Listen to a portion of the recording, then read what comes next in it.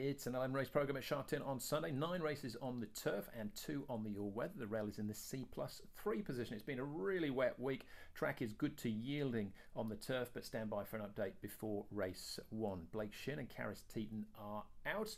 Best of the action, race 7 and 8, both class 2s, and then 9, 10, 11 run at class 3 level. The third event, though, class 4 over the 200 metres, saw Bundle of Charm good enough to win on debut. That was course and distance. Probably take the beating again despite drawing wide, but One for All, who only beat one horse home on his debut, has trialled really well since and should be a good each-way price. Race 8, class 2, 1600 metres. Galaxy Witness, he's 4 from 4 for Casper Fownes. Joe Moreira will be in the saddle, but up in class and up in trip. He's won over the 1000, the 12, twice at 1400 metres, now at the mile. Good field though, including Running Glory, a 5-time winner this season, and stablemate Bourbonnaire, who's only half a length behind him last time out, gets a £4 swing in the weights. Final event, class 3, 1200. Global Harmony makes his Hong Kong debut. He was pagan when winning a Sandown maiden over the 1300 metres. David Hayes has him now. Zach Purton will be in the saddle. And Imperial McGee, who was a listed winner in Brazil, also debuts here. But Beauty Mission, who had a tough run behind Brilliant Way last time out, draws better here in Barrier 4 and could be the one to beat. We go race 3, number 5, One for All, be a big each way price.